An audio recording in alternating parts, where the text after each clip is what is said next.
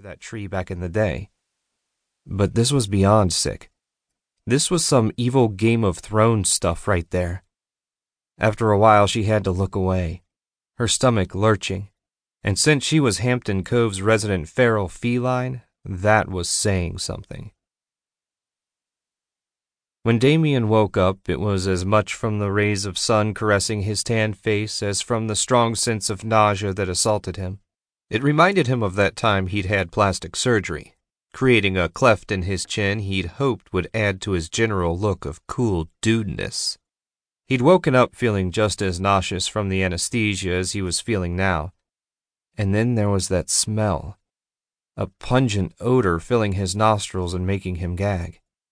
He groaned and rubbed his face. Did he have too much to drink last night? Nope.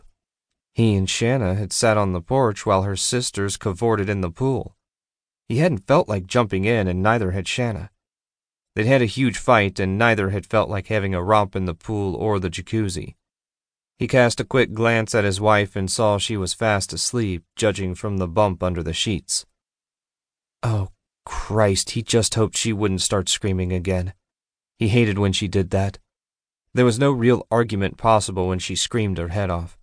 The sense of annoyance suddenly returned when he thought about the predicament she'd placed them both in.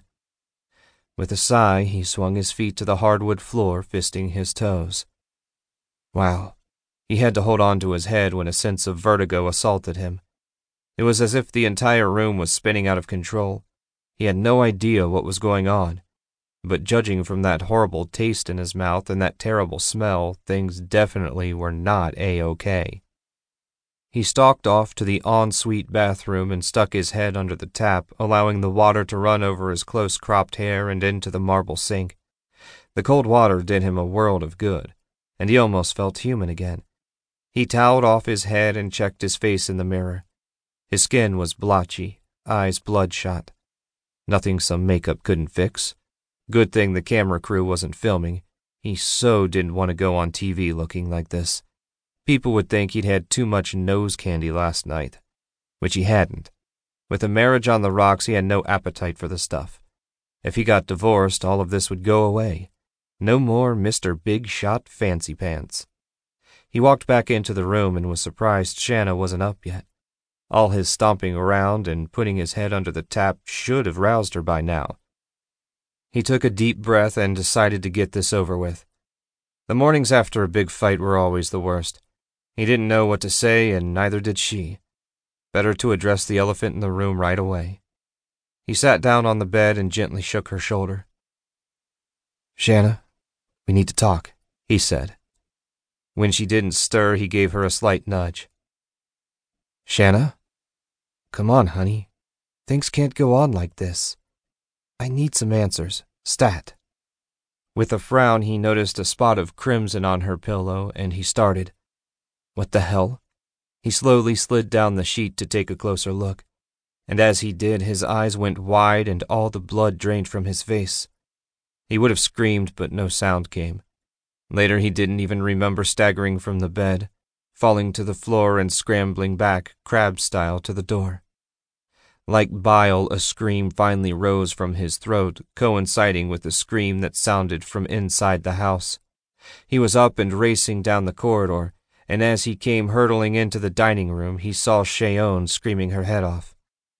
When he turned to see what had set her off, he joined her in a long, protracted wail. Right there, in the middle of the table, was Shanna's head.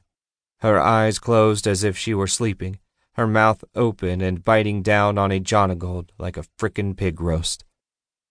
A note was taped to her forehead, typed in Arabic script.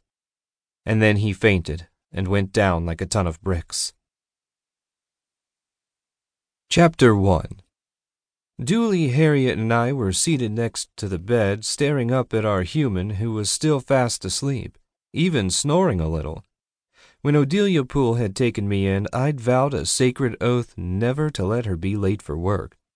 And even though keeping my promise was a lot harder than I'd anticipated, on account of the fact that Odelia slept like the dead, I wasn't giving up. I'd snuggled up to her, digging my claws into her arm while purring in her hair. I'd mewed, meow.